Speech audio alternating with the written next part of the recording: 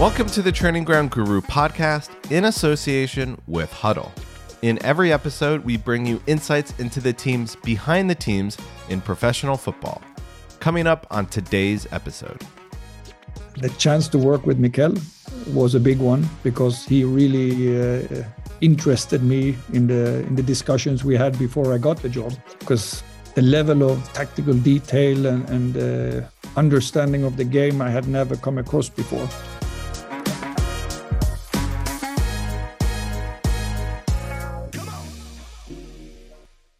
Our guest today is Andreas Georgsson. Andreas has been the sporting director for Swedish champions Malmo since July of 2021. Previously, he was the set piece and individual development coach at Brentford before taking up the role of set piece coach at Arsenal last season. In fact, he was the first ever set piece coach at Arsenal and the first individual development and set piece coach at Brentford, pioneering both roles at the clubs. In our conversation, we discussed how he turned Arsenal into one of the best defensive set-piece clubs in England, first-hand experiences of Mikel Arteta, how Malmo are aiming to beat the biggest budgets in Europe, and how he approached coaching individual development at the highest level. Malmö is my club after 14 years. My whole professional career in football is here. So I have more or less done everything, been a school coach, a team coach at academy, a first team assistant, working in strategies and methodology in many years. So a big thing is, of course, my loyalty against this club and against this city. I really just like it in both a geographical way and professional way to be here. And then I think also the two jobs in Brentford and Arsenal gave me a lot of pleasure and a lot of learning and strong relationships built. But the set piece role was a little bit too detailed just for me to, over a long period of time and a long future, be completely fulfilled just as a human being and as a professional. I am a person a bit of bigger picture, and I would want to have the chance to create strong teamwork and strong togetherness. So when this opportunity came up, the timing was quite well for different reasons for me to actually do something that was not watching 1,000 set pieces every week. Because I really enjoyed my time in both of these clubs, but I just felt if I look for the longer term, I knew it will probably exhaust me. It will not give me pleasure, and I'm quite driven by this passion. I have to enjoy every day going to work if I'm going to perform. You know, you said you've obviously been at Malmo for most of your career. Most people in the audience probably don't know too much about Malmo. Can you kind of talk about the history of the club and what makes it unique? Yeah, I mean, the history, the traditions is strong. Of course, it's the team in Sweden that has now, with quite a margin, become the most successful in terms of championships won. So that is probably, they were in the Europa Cup final, 1979. So that put us on the map in some minds in the football world. But lately, like the last decade, has then been really strong in terms of European competition. So we've had 3 Champions League group stages over the last 8 years. And we've had 2 knockout stage Europa League during this period. So for a small club in that circumstance with the smallest budget, I think more or less in both group stages, we have managed to get into the minds of European football, I think.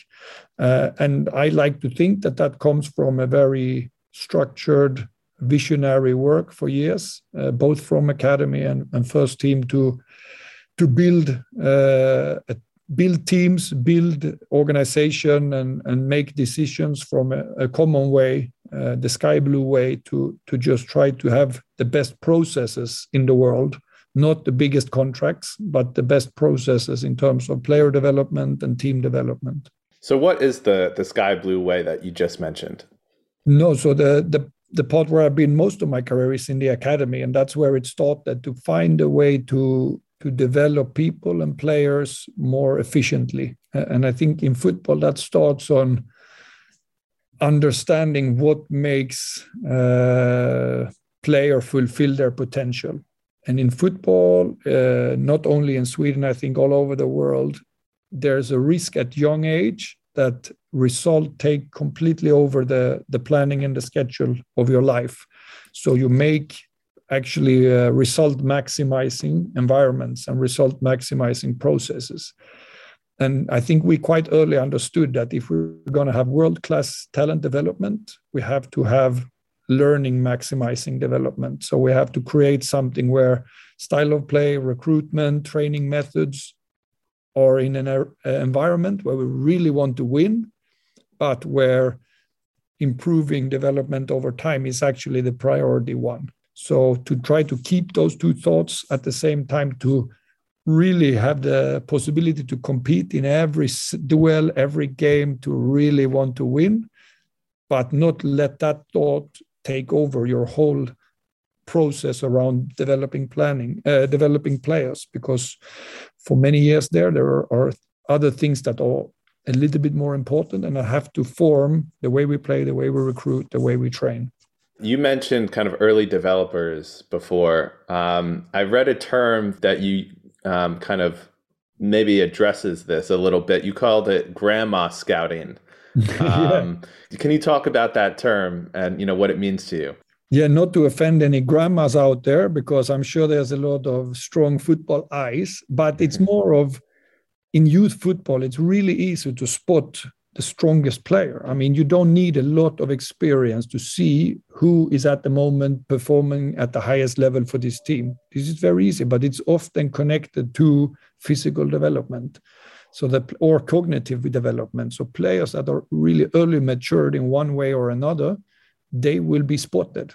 But in the same year group, there will be players that for different reasons, either physical, cognitively, or other reasons, they're really late. So they might have the same potential over time.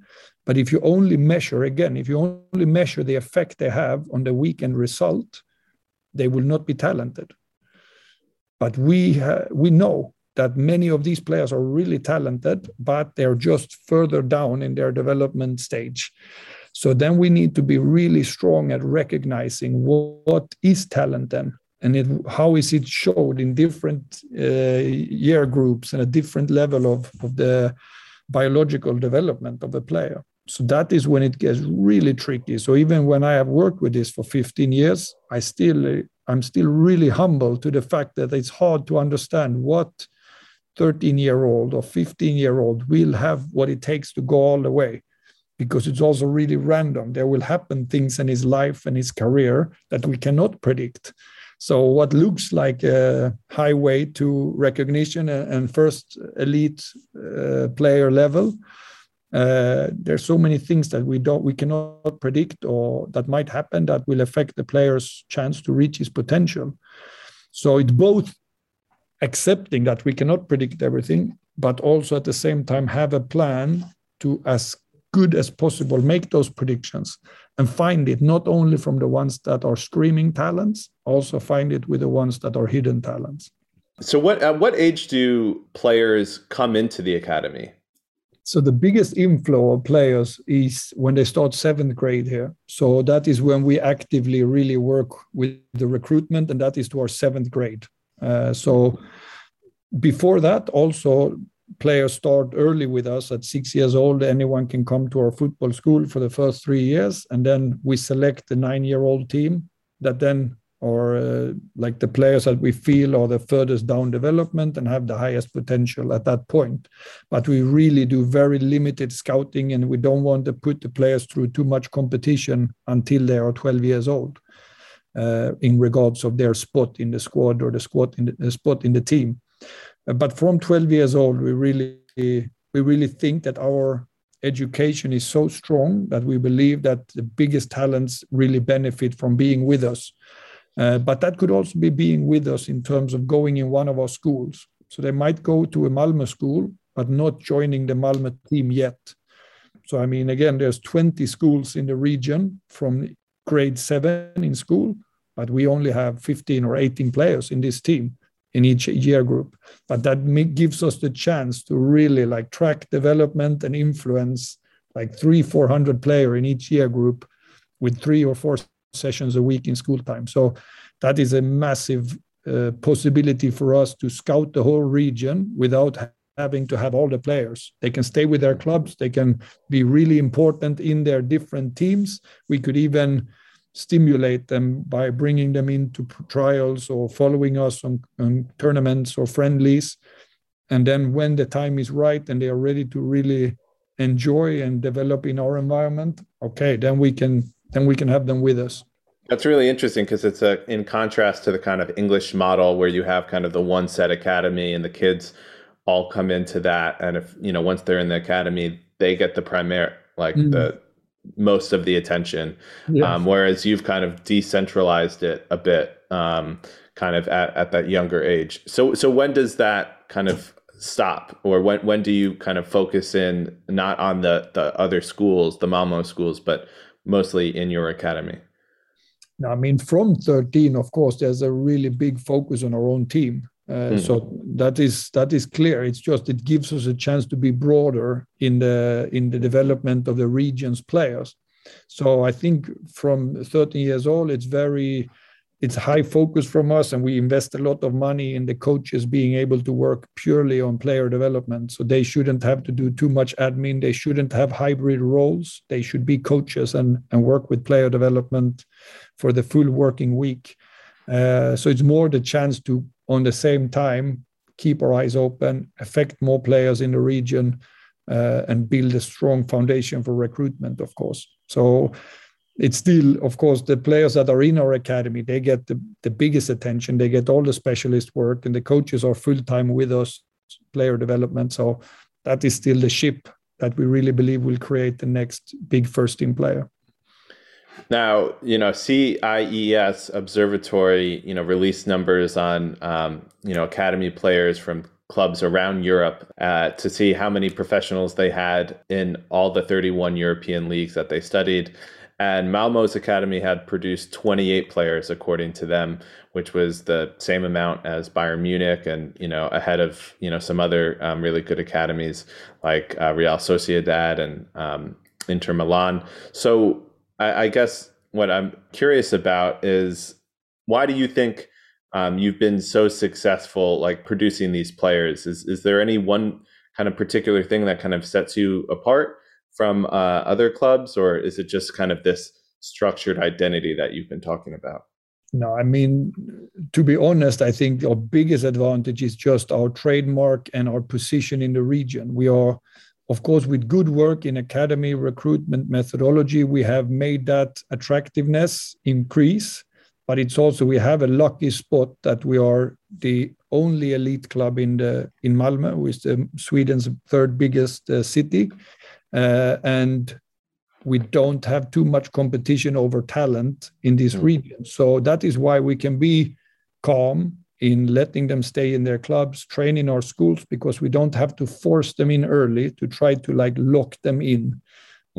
So we can be quite cool in the way we wait until a player is ready and see the benefits of sometimes having them stay in their environment for maybe some of the years, 10, 11, 12, 13, 14 at different points.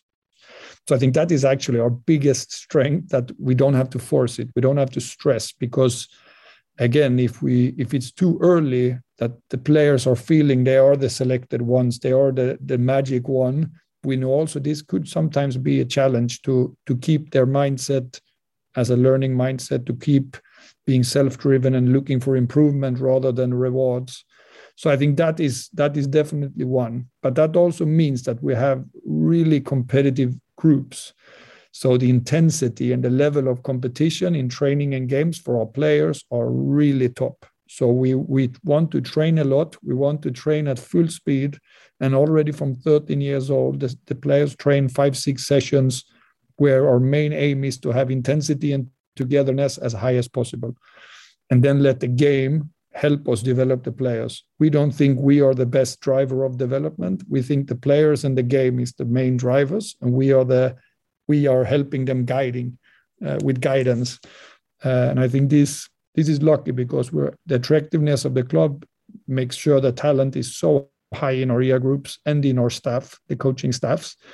And if we just don't go in and interfere and try to talk half the sessions or try to have destroy the good environment they create just by competing at high speed, then we just have a great likelihood of getting good players out. So it's a combination. I think our vision in how to train, how to play, and how to recruit makes us avoid many of the risks of youth football, but also how attractive we are as a club just helps us to get the best talent in.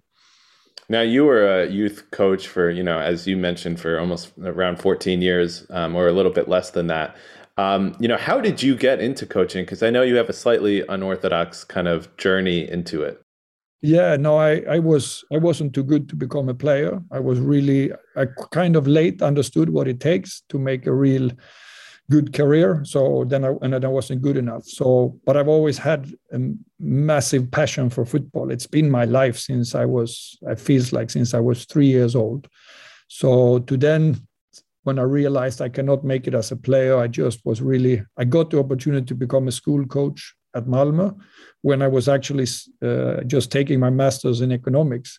But this passion took over. If I can work with football full time, I have to give it a go. And then from there, I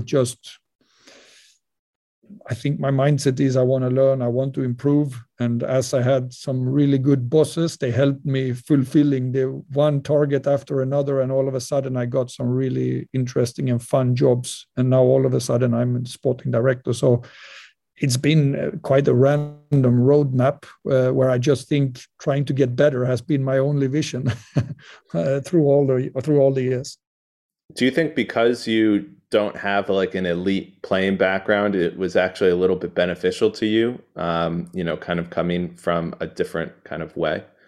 Yeah, not a little bit. I think completely for me. I think just like a player that have to struggle because maybe he's not early developed, he have to work harder in preparations, in understanding the game, in handling the ball. They normally create a character that's about improvement and looking inside when they need to get better. And the same, I think, is a little bit when you don't have any playing background and you come into coaching or football, you just have to work 4 times as hard to get the opportunities, and you have to work your way from bottom and up. And that means you really have to think deep about leadership. What values do I stand for? How do I get an effect? I don't have the skill sets that an elite player has when it comes to understanding the fine things about playing the game at top level. So I've had to learn it, and I have to learn it through the players. I have to help me understand the finer thing that I haven't experienced myself. So of course, then you build a mindset that I cannot wait for things to happen. I have to try to work hard and try to learn. So I constantly improve. And some ex-players has it, but of course sometimes they get the jobs easier, so they don't have to force their way through that way of thinking. So I'm not saying it's impossible for a former elite player to have it, because they have something that I don't have. But there's a lot of incitement for me to really go that way. Otherwise, I will never have a chance. Now, after spending so much time at Malmö, you went to coach at Brentford as a set piece coach and an individual development coach. How did that opportunity come about? No, actually, through this way of thinking, when I did my pro license, I had a chance to travel to meet some clubs to get inspiration. And Brentford I was really curious in their journey. Matthew Bennett had owned them for a while then and started to do things differently. Rasmus Ankersen was a person that really impressed me in the way he spoke about the game and about finding an edge. So I just asked if I can come and visit them. And I did, and I had a chance to speak to both Rasmus and Thomas Frank and Nico, the set piece coach that was there ahead of me. So I just started building some relationships. And I think 1 year later, they needed a coach, and they asked if I was interested. And first, I was not, because I thought I'm not a set piece coach. But then they built this role that was more of an assistant coach with a lot of individual development in it. And then they just sold it to me very good. So I couldn't turn it down. So I went, and then it just happened. A lot of things happened quickly after that. Now, I do want to talk about set pieces with you, but I want to stick for the moment with individual development. Mm. What does, the term individual development coach mean to you? Now that's really interesting because I think for anyone that hears it, they think, okay, you want someone that brings a player out and he brings a sack of balls and then he does some isolated football work. And of course, that could be one method to work a detail that you don't have enough time or a chance to do in the collective training. But for me, it's something else. It's more because football is a team sport. The collective the results is really important, especially at high level. So everything points at just focusing on the collective process, make the collective process as strong as possible. And then all teams know that they also need to focus on the individuals. But when the everyday hits and the next game is 3 days away all the time, it's very hard to stay on track with also the individual process. So then you need a method where the individual development process is not so big that it takes oxygen from the collective process, because any head coach will then say that, no, we have to prioritize the collective because the game is coming up. So for me, it was understanding how can I build that individual process strong and how can I keep focusing on it also in tough game periods. So that made me build the idea of how a program like that needs to be organized so the head coach feels that he's in control. It's not taking too much oxygen from the collective process, but it rather helps the collective because for every percentage gained in the individual development, the team gets stronger. So that was what I spent 2 years because I was also a bit in this process in Arsenal, and now I'm heavily involved in it in Malmö. So building a program that can be managed without harming the collective process, but actually enhancing it. I want to paint a picture for our listeners. So what was like a normal week like for you, in terms of just individual development, not the set pieces? What did that program look like on a week-to-week level? No, I would say I never, since both of the spells in Brentford and Arsenal became only season long, and set pieces got a lot of attention because, again, that wins us the game. So during those 2 years, it was actually a lot about just forming the plan. And then of course, I worked it, and I had a chance to do it individually with the few players. But that really came to understanding if you're going to develop as a human being, you need to first feel well. You need to have a general well-being that is good. And some players get it through playing every week, but some players doesn't because they don't play, they don't feel appreciated, they don't like going to work. So that was my first understanding that I have to start there, understanding where are the players just in their general well-being. And when I realized that, I need to try to build a mindset for learning with them. So what does it take for you to learn and improve over time in terms of accepting mistakes as part of the process? Don't blame anyone else or anything else when something goes wrong. Try to learn and look inside. How do you drive your own development, and how do you compete every day? Because if you don't compete, you're not going to survive on elite level. And then just forming from that, just small parts of development in terms of knowing what your edge is, knowing what your role is, have just one development target at the time in those two areas, and then understanding what medical weaknesses and what fitness weaknesses do you need to improve to reach your full potential. So that was building a program that was as limited as possible so the players don't have to take too much of his cognition on that, because it's still the team process that is the most important. But then there at least are clear short to medium term targets that they can focus on, because I think that is what's needed. They need to have a frequent feedback within one area to have a chance to improve it. And as soon as the program becomes too wide or too deep, it's impossible for both coaches and player to stay on track. When the games hit twice a week, you cannot have 20 development targets because they will get lost. The frequency of the feedback will be too rare. Based on what you're saying, it sounds like a lot of the work or a lot of this program that you were setting up really focuses on the mental side, not, as you said, not, out on the training pitch, just, practicing free kicks or something, but, maybe could be analyzing film or getting the psychology to match where it needs to be. 100%. And also that a lot, again, that's what I said in the beginning. It's not so much one player on 10 balls and one coach. It's just as much as making sure that when that one time happens in the training, where you actually hit the target we're talking about, that you get the feedback. You don't have to have the feedback on the other 99 development steps you take that week. But in that target area we're working, when it happens, I want the coach to have the chance to recognize it and remind the player that either that was exactly what we have talked about, or remember, that is what we now need to improve. But that is why the scope cannot be so big, because how can the coach keep track of 8 different players if they have 10 different targets each, and then find the frequency and feedback that we look for? So, but it definitely feels like it was a bit collaborative, like you working with other coaches to 100%. 100%. To work That's on what this. I mean. I don't think individual development in team sport could be an isolated thing that you do with a specialist. It has to be driven by the player, involved in the collective process for me. Otherwise, I cannot see it efficient in an elite environment. Now, you said you did get to put this into practice with a few players while you were at Brentford. How interested were they in, this program? No, massively. I mean, at that level, both Brentford and also the players, they just want to improve and they just want to win over time.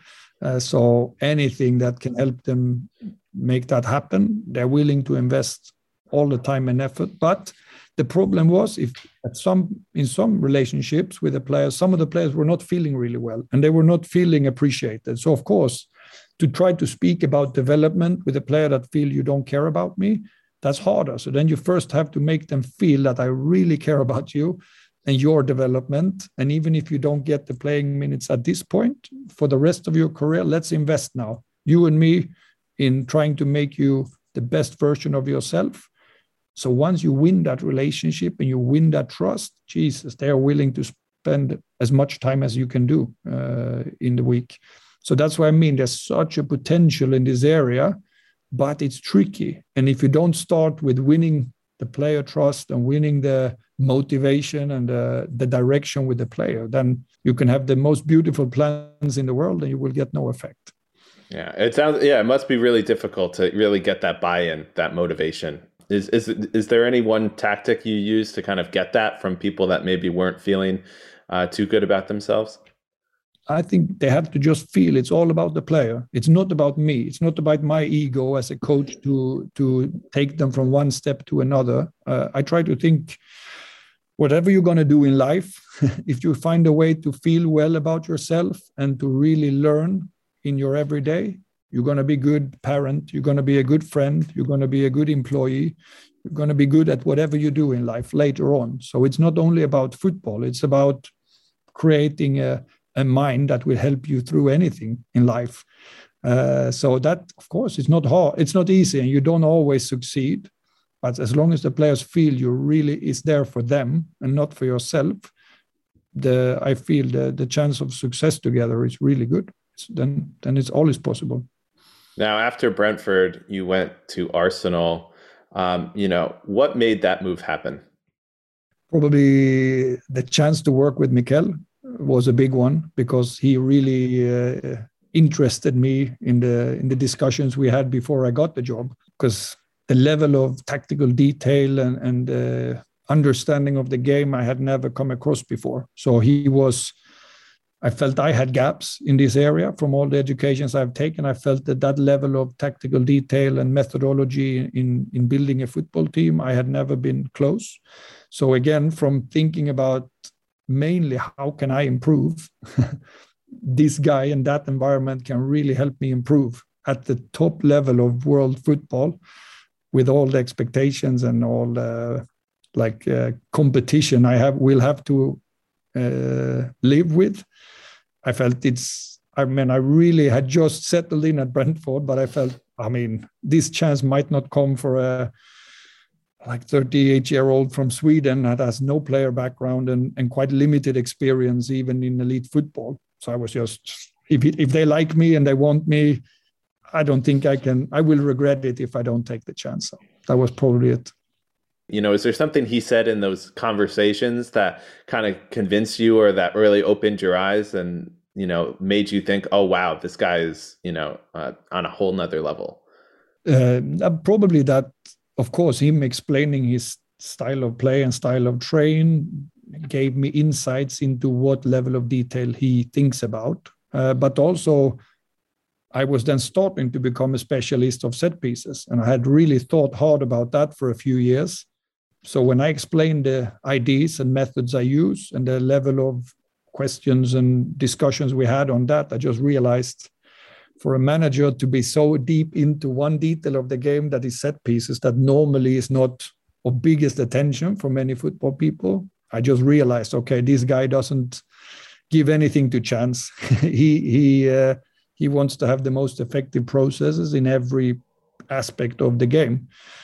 So it was probably more that I felt, wow, I have spent a lot of time now trying to understand how to make this good. And the conversations we had gave me new insights and new ideas to make it even better. So obviously that, is how you got there, how he recruited you. What was it actually like working with him on a kind of day-to-day, week-to-week basis? No, so then it's quite normal football work. I mean, the locker room at Malmö or Brentford is not too different from a locker room in Premier League with Arsenal. Even, I mean, the family feeling of that place of Colney is amazing. It was very humble people and team players throughout, staff and players, I felt. So there was no big difference in what we did every day. And the togetherness of the staff and players was amazing. I mean, I have to say. So from there on, it was just normal work. We worked hard. There was a lot of games, and you have to spend a lot of hours in your profession. But in just terms of making a group come together, feel good about themselves, compete for a common cause, this is very normal. My experience there was that I came from a highly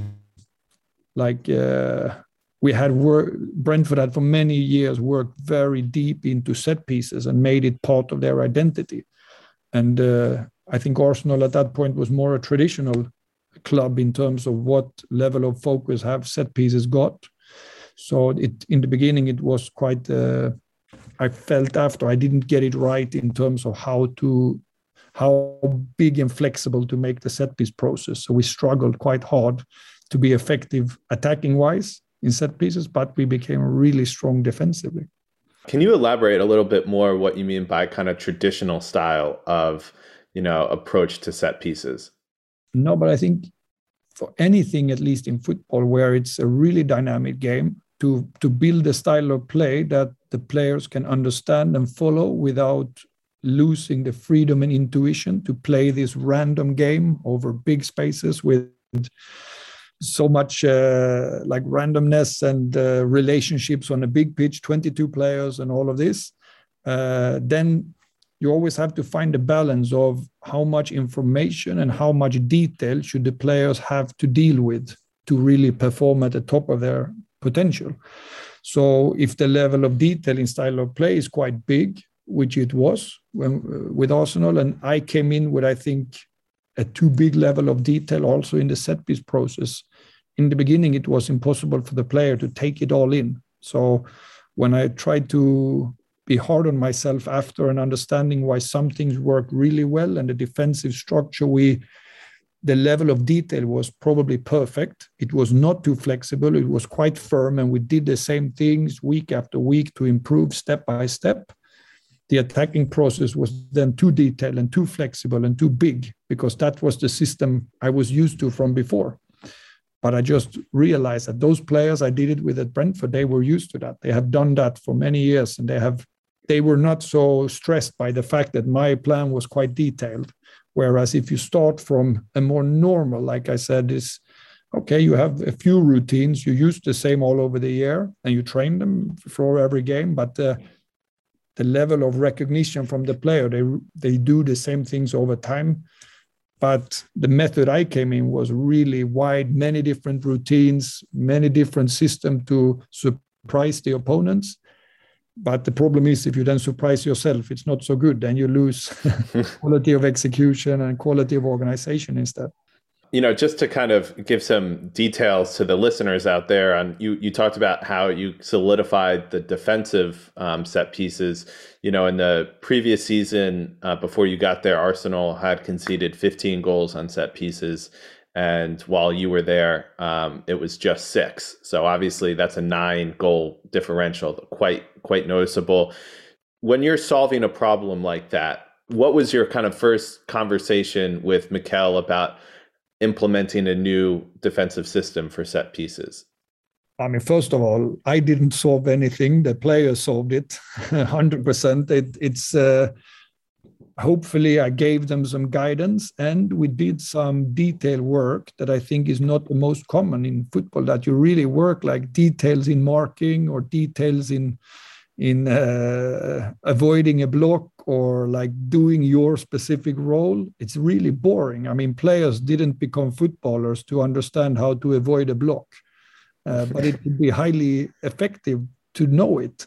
So I think one part where we actually spend some time in detail work that is really boring. It doesn't come from passion. It just really helps improving your role in the team in this specific area. And then, as I said, I think with the defensive side, we really managed to find a process that can go all over the season. So the players get reminded in a good frequency about the small details they should keep doing. And I think once we started to get the attacking process a little bit more starting in where the players are now and to build gradually, that process also started to become strong. But I will have to say, if I look back, the first couple of months, I got it wrong. And that affected our quality in attacking side. That's really interesting. You said to kind of remind them frequently. How often did you remind them about these like details, like avoiding a block? No, that depends on the games, of course. So I made sure the principle was as clear as possible. Then the key people in the process, normally the zone players in our hybrid defense, I actually fed back with them after every game. So just to see, this is what we do, here are our principles, here we live by them. And then on the pitch, I just took always the stance that in every session, I do something set piece wise after the session. So if I hadn't worked with the markers for a while, then I might spend 10 minutes with them in just the marking techniques and the marking situations. But that could then go a month before I did it the next time. So maybe the next chance I had, I brought some of the zonal players to remind them of the principles. Next time, maybe I took a few of the attacking players to do one of the routines we think will be happening the game. So to constantly try to stay in the process and prepare them for the next game, but also keep the long-term development. So that is tricky. I mean, that takes patience and it takes motivation of the players, because they would rather go and shoot 20 shots freely after the session. That's so much more passionate for them and so much more fun. So it's a lot about also selling to them that if we spend 10 minutes now on this, it will really help you. It will help you in the game. It will help the team, help you keep your spot in the team. So it's a lot about being a salesman, because set pieces is boring to begin with. So to try to make it funny, try to do it in context, and try to motivate the players. That's a big part. Now, Jamie Carragher was recently talking about Leicester City's set piece issues, especially defensively. And he was saying that, set pieces largely are a mentality issue. How much do you buy that versus, as you've mentioned, kind of technique and, process? No, but I mean, the process brings mentality. I think he's completely right. But what I normally don't agree on is that either you have the mentality or you don't. Because clearly the same players for Arsenal managed to have a really good mentality and really fight to clear every ball. But so it's more, if you have a strong process, the players feel it, and then they perform and they take more responsibility.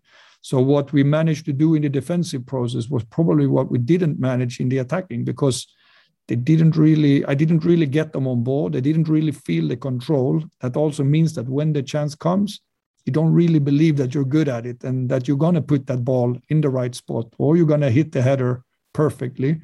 So I think he's right. It's about mindset and belief, but if the process is really strong, then you can create that belief.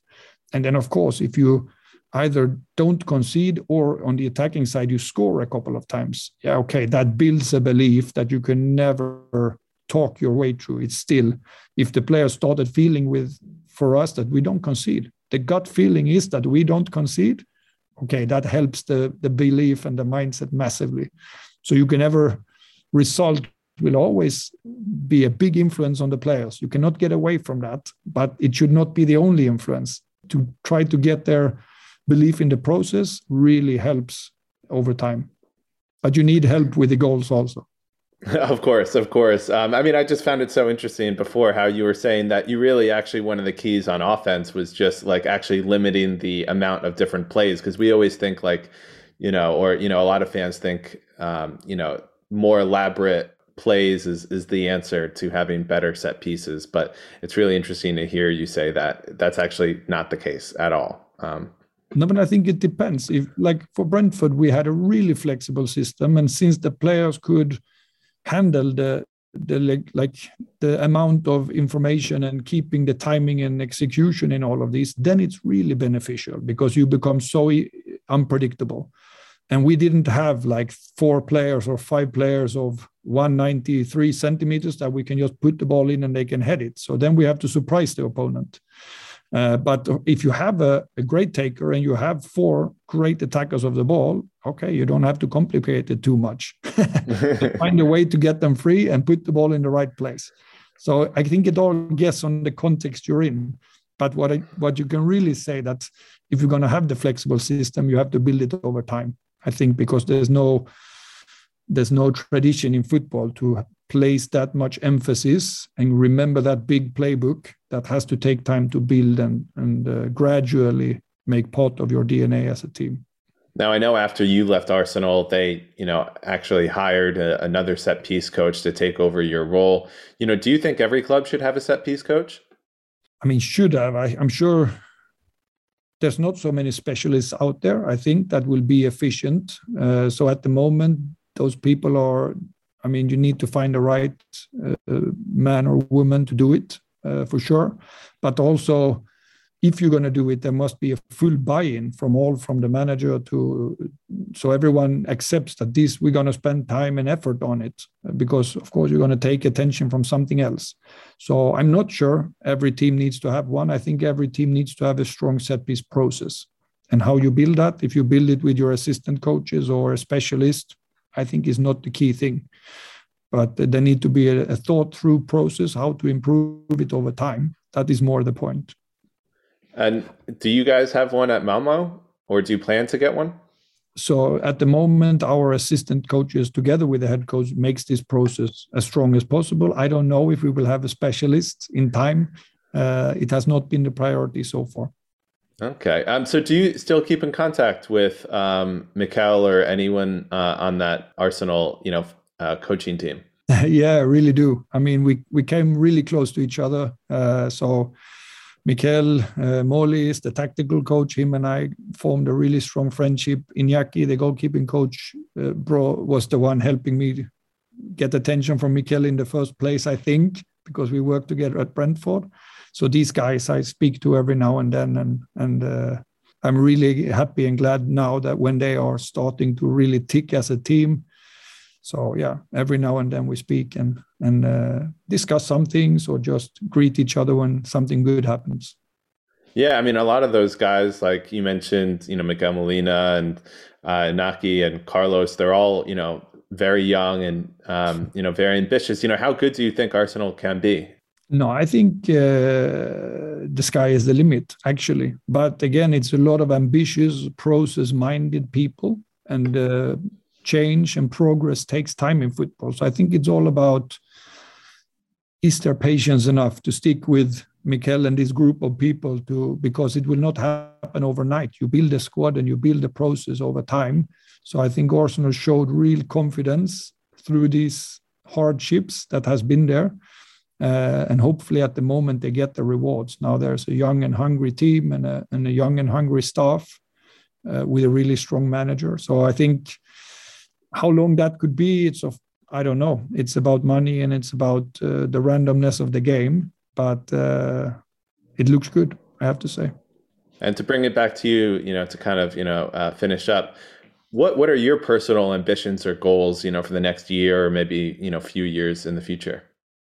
To become really good at what I do, to be really good in this role that I do for the first time, and try to take new steps with Malmö to not only keep the very successful route of winning the Swedish championship, but also compete even more with the bigger budgets in Europe, because we need to keep using the advantages of being the strongest Swedish club, but at the same time be the underdog and beat the bigger budgets in Europe. It's a little bit, in one competition, we need to use that we're the biggest and strongest and most attractive.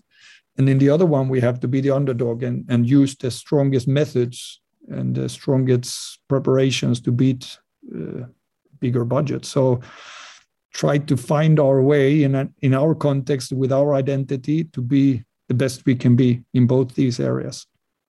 Absolutely fantastic. Thank you so much for joining us. It's been an absolute pleasure. Okay, thank you. Thank you for listening to the Training Ground Guru podcast in association with Huddle. We'll be back next month with another episode. And if you enjoyed this episode, you may also enjoy the Power BI Masterclass that we're holding on Tuesday, April 19th. More information about that masterclass can be found on the website and on Twitter @ground_guru.